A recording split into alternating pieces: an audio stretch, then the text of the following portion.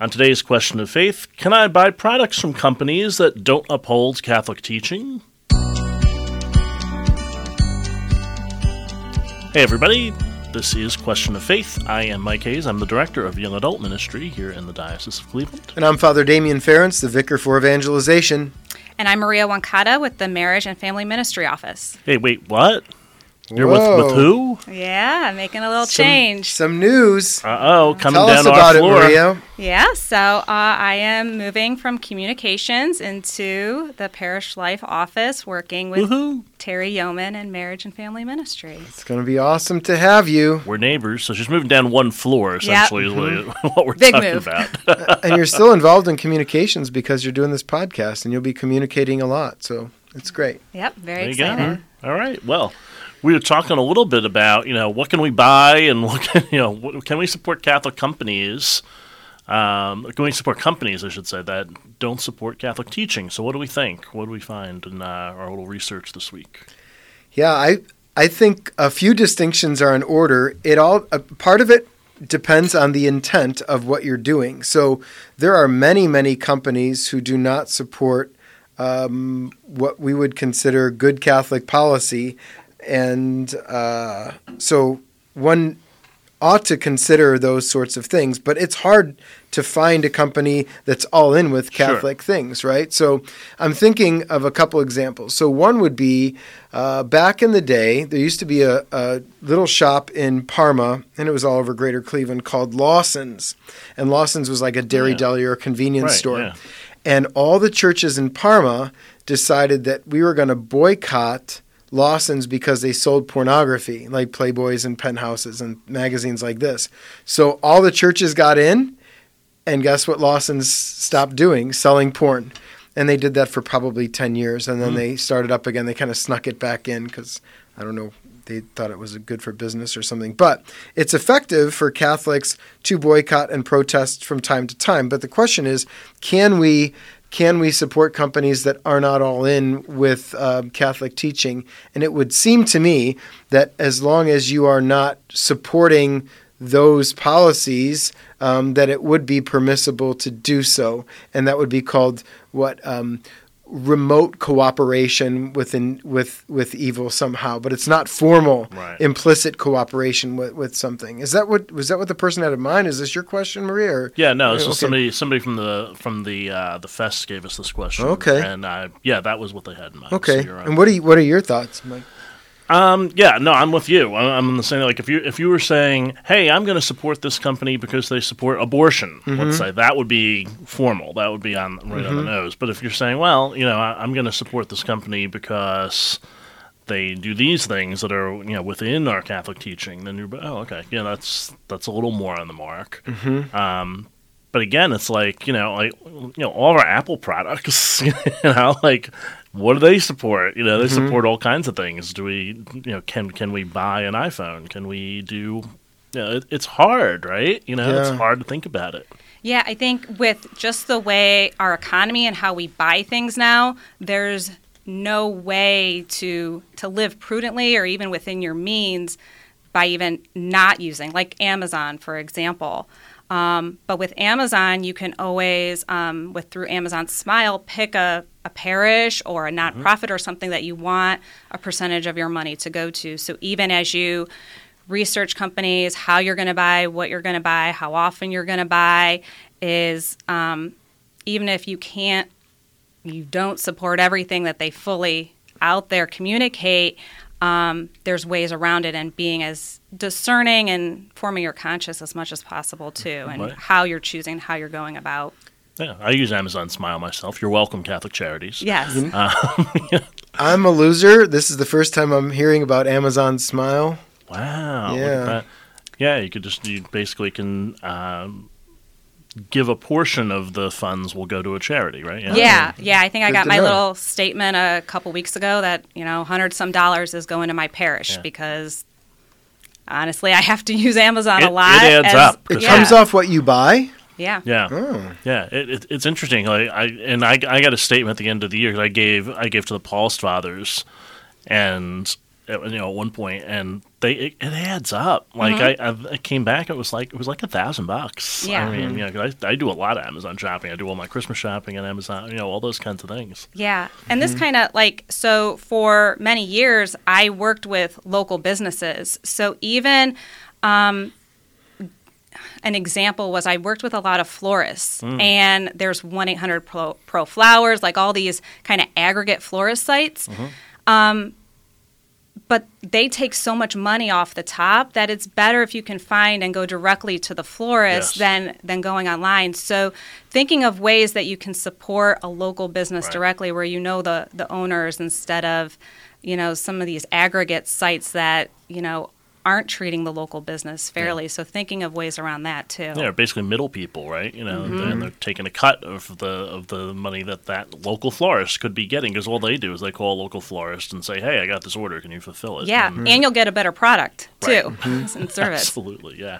Well, even when we had the Hillbilly Thomas in town and we wanted to serve beer, we had to figure out who are we going to buy our beer from, and Forest City Brewing is just north of the parish. We thought, let's support local businesses in that way. So a lot of, I think, the answer to this question is thinking through, forming your conscience, and making sure that you're making the best and most prudent decisions that you possibly can, knowing that it is a fallen world and an imperfect world. So a lot of times it's maybe not the best, but the best possible. Yeah, right. Like I try to be as sustainable as I can, right? Which is a Catholic doctrine. There's that to be environmentally prudent, right?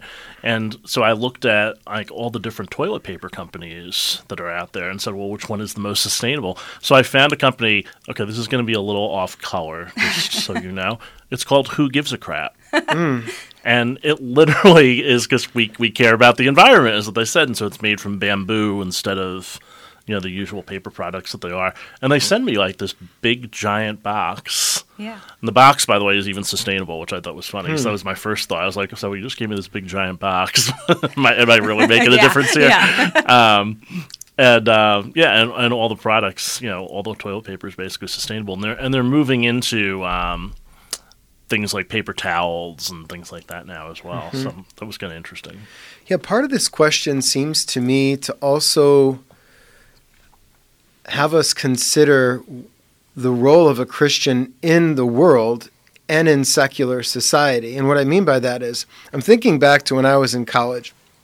And in 1997, that was a great time for music. And the Lilith Fair was touring at the time. So that was like Sarah McLachlan, Sheryl Crow, Jewel, the Indigo Girls. I saw Patty Griffin as an opening act there, and she's one of my favorite singer-songwriters of all time. And there were a bunch of acts. But Lilith is the one who refused God and was like the anti-Eve in the pre-fall in the Old Testament. And I had to consider, like, okay, what am I supporting when I'm going to this show? And what kind of things can I be involved in as a Catholic in good conscience? And so part of it, I thought, was, well, if I'm going to be there, and at that time I was a seminarian, I can be salt, light, and leaven in an environment where maybe people are not wouldn't expect to see a seminarian or a priest or a Catholic, who takes his faith seriously. So, yeah, sometimes these are prudential decisions that one makes. And even in terms of, we've had our conversation about, do you support the Browns now that they have Deshaun Watson on? So how do you work through these big questions and form your conscience well so that you are acting prudently, virtuously, and giving good example and not scandal to others, So yeah, I mean, some of these companies make great products, so that's a fruit of creative spirit that God gave them. But by participating, how do you participate, and can you show Christ in that way by being there instead of one person sitting out? Is that really making a statement either? Right. And there's the distinction between like formal cooperation. I am buying into this philosophy or this doctrine and I'm all in, or remote, like far away material cooperation. So there's some cooperation there, but it's not, and this is why philosophy is really good, because it helps us make those important distinctions where one can be involved in remote material cooperation, but not formal cooperation with an evil or something that is anti-Catholic, right? Yeah, I know. I think for me too, I think one of the things is, it's one thing to talk about this all the time, right? And to really think about doing it. But, how am I going to keep this in the back of my mind all the time is what I try to do. And so I had students go down to El Salvador, and my parish went to Nicaragua when I was in New York. Many times. I went about 4 times to Nicaragua. And that's where you really see the effects of these things. You see people who are basically small farmers, and they say, well, yeah, if you buy from us directly, that's a lot better for us and I can feed my family.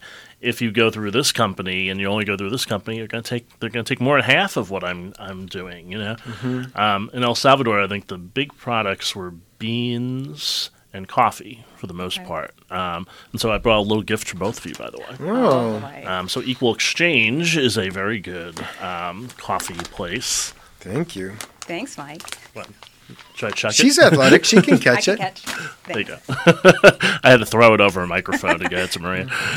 This little bag.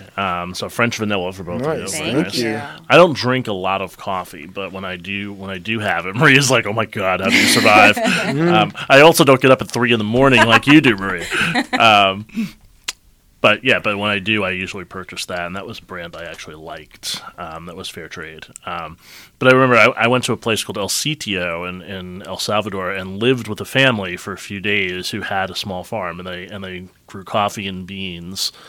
And the guy who was on the farm really informed me about all this stuff and said, it's really hard for us to make a living with these companies that just come in, they take everything. And he said, it's so much better for us to get, so we'll get a fair price from these other companies that are keeping this in mind. Yeah, and along the food lines, you see we've tried to do it. We couldn't do it this summer, but grow our own gardens, teaching our kids how to use the earth and grow good, clean food. So even going to local farmers markets, I know in Strongsville they'll have a farmers market day where people come and bring supporting those types of things. And that way, you're helping your local community and the people directly and seeing their dignity and upholding their dignity. It's a great lesson if you get into gardening.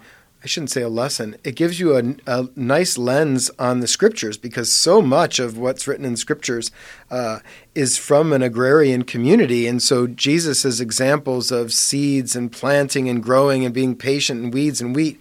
When you're working a garden, you're seeing all that. And then you can teach children the same thing and to plant things from seeds. I have a really nice marigold garden this year that I planted from seed for the first time. I dried out marigolds last summer. And to compost, I think, is a great thing too, whether it's tea bags, coffee grinds, food rinds, and let that decompose over the wintertime, and then use that to be your new soil and compost to grow things. It's cool. Talk about sustainability. Yeah. And this has been going on forever. I mean, this is what people do. So it's nice to get your hands involved in the earth. It's a natural, no pun or pun intended, organic way of doing things. Yeah, it's nice. Yeah, and it's not to say the internet or buying things online is bad. It can make really good connections. Just recently, I purchased some pictures, some handmade pictures online. I found them through Etsy. Mm-hmm. This woman lives in Ohio. I had no idea she existed, but now if I ever need anything, I can go to her directly. So it does help us make connections and be more connected, I guess, know each other. I know when I was, again, I'll go back to El Salvador. There's a company in El Salvador called League, and they make all kinds of T-shirts with school logos on it. So a lot of the Catholic schools in the United States, they'll get all of their T-shirt wear, everything else from League, and it's a fair trade clothing line that comes in. So they were like, well, we're not going to give our money to Under Armour or whoever. We'd rather give our money to these places. And it was a really good product. I have to say, the T-shirts were really they didn't fall apart. They were they were really good quality and everything else. And it was fun to go to the plant and actually watch it being made and watch all the people who were working there. I couldn't get over how many people were employed there. I mean, it was a full-on plant, where everybody's like walking around. And you could tell the folks really needed the work. They were like, if it wasn't for this place, I don't know what I would have done. And so that's sort of like a both and there, supporting a group of people who, are in a pretty poor country, right? And the place was made from the ground up there, and they looked at it and said, how can we be more sustainable as a people, and go this way? So it's a great place, yeah. It's cool. What else? Anything else on this? We've done a pretty good job with this so far. Well, I guess one final thought is when going to stores or purchasing things, I think there's something to be said when the businesses are interested in their customers. So whether it's the specialist for marriage and family, or the director of youth ministry for the Diocese of Cleveland, or the vicar for evangelization who comes into your shop in his Roman collar. Not that I'm always in it, but I'm in it often. I was even thinking when I went down to some of the local stores that sell the Cleveland gear, I bought some welcoming gifts for the Hillbilly Thomas in town. And there it is. Like you have to interact with the proprietor and what are you doing here and what do you do? And so some of that interaction can be good, especially if from time to time there may be some ideological disagreements on things, but you're coming together as human beings and getting to know each other, as Pope Francis would say, building that culture of encounter. So not being afraid to go to the peripheries. And I mean, I'm not saying go to vehemently evil stores like Adult Mart or something. I'm talking about stores that may have some, questionable ideologies that they're supporting, but being able to go in and talk to people and stand on their ground and be Christ there. You and I talk about this all the time. I say, a culture of encounter is better than a culture of silence. So here's a good example. So the dining hall at Canisius, where I worked, there were a bunch of students who said they wanted more sustainable food options, and they said that a couple of students were vegan or vegetarian. Some folks had, and there was a lot of pushback at times from things like, well, no one's really going to buy this stuff. No one, we can make a whole vegan station. No one's really going to buy this stuff. But one of the executive chefs really took it to heart and said, no, I want to meet with people. And so she met with this group of students, and she started this new station called Pitchforks. It was basically a vegan station. It was delicious, by the way. I used to eat there 3 times a week. And she took this really seriously. Not only did the station win awards from all these food organizations, but the students really responded, and people who never would have ordered food from there started going, and they were like, wow, this is really good. It really kind of changed the culture in a big way. But it was because of encounter. It was because, she said, no, look, they've got a beef. Let me listen to them for a little while, and I think there's something we can do here, Lindsay Fullerman, who from Fit for Faith, does some work at our seminary, and early on, she was meeting with students, and then she asked to meet with the kitchen staff, and then helped make sure that at every meal there would be a healthy protein, a healthy fat, and a healthy carb, and that there was more balanced options for the guys, because that's how you learn, is by being shown. So yeah, that stuff's really important. Yeah, the guy athletes were all complaining right away because one was, I said during Lent we shouldn't have meat in the cafeteria on Friday. Right. And they're like, we need our protein. Get your lentils. Yeah, exactly. I was like, Jen was the executive chef, and I said, Chef Jen, and she was like, here are all your protein options for the day, and she showed them all these things that were meatless, and they're like, all right, guess we're shutting up now. And I said, yeah, you're just saying that you just don't think you're going to like that. That's why you don't want to have it. Why don't you try something, and then you can say, I don't really like this. Yeah. So that's what happened. They tried it, and they're like, okay, this is actually pretty good. I was like, wow, it's like when you're a little kid, right? And your parents are like, no, try it first, before you say you don't like it. Yeah. I don't know. Well, this has all been good. This has been fun today. So we'll put a bunch of different links in the show notes for some sustainable options for different things, whether it's Equal Exchange or your league or one of these other places. And we will also go to a church today. So Cosmas and Damien in Twinsburg, that's your classmate, right? Yeah, Father Mike Stahl is the pastor there. Interestingly, the city is named... Well, it's named Twinsburg, and the parish was put there because Cosmos and Damien are twins, which is pretty creative of whatever bishop did that. It's it's a big old church that I think Father Friedel built, and then he retired, and it still could use some finishing on the walls. But Father Stala just redid the sanctuary. It's big. It's nice. And they used to have a school. They don't have a school anymore. But in terms of evangelization, there's a lot going on down there. There's some sort of Eucharistic display of miracles that's going to be happening in October, I think. Yeah, that's coming around. So for the Eucharistic revival, our little team that's working on this, we've said, okay, how can we get this in front of as many people as possible? So that's going to do the traveling road show, I think, as well. Yeah, and speaking of Stala, he's bilingual. He was down in Salvador for 7 years as a pastor. Yeah, very gifted young man. Yeah, he's great. He did our deacon retreat last January, which was really a lot of fun. He was a really good preacher and really gave us a lot to think about, so it was great. So that's Father Michael Stala at Cosmos and Damien in Twinsburg, Ohio. Our gospel for this weekend is a whole bunch of different things. It's the parable of the lost coin, the parable of the Good Shepherd, and the parable of the prodigal son, all in one. Do you have a favorite of those three? No, well, as you were saying them, I guess I was just thinking about how Christianity ultimately is not about us searching for God, but God searching for us. And I always think that's nice and helpful and calming for the heart. Like God's doing most of the work here. Yeah, exactly. How about you, Maria?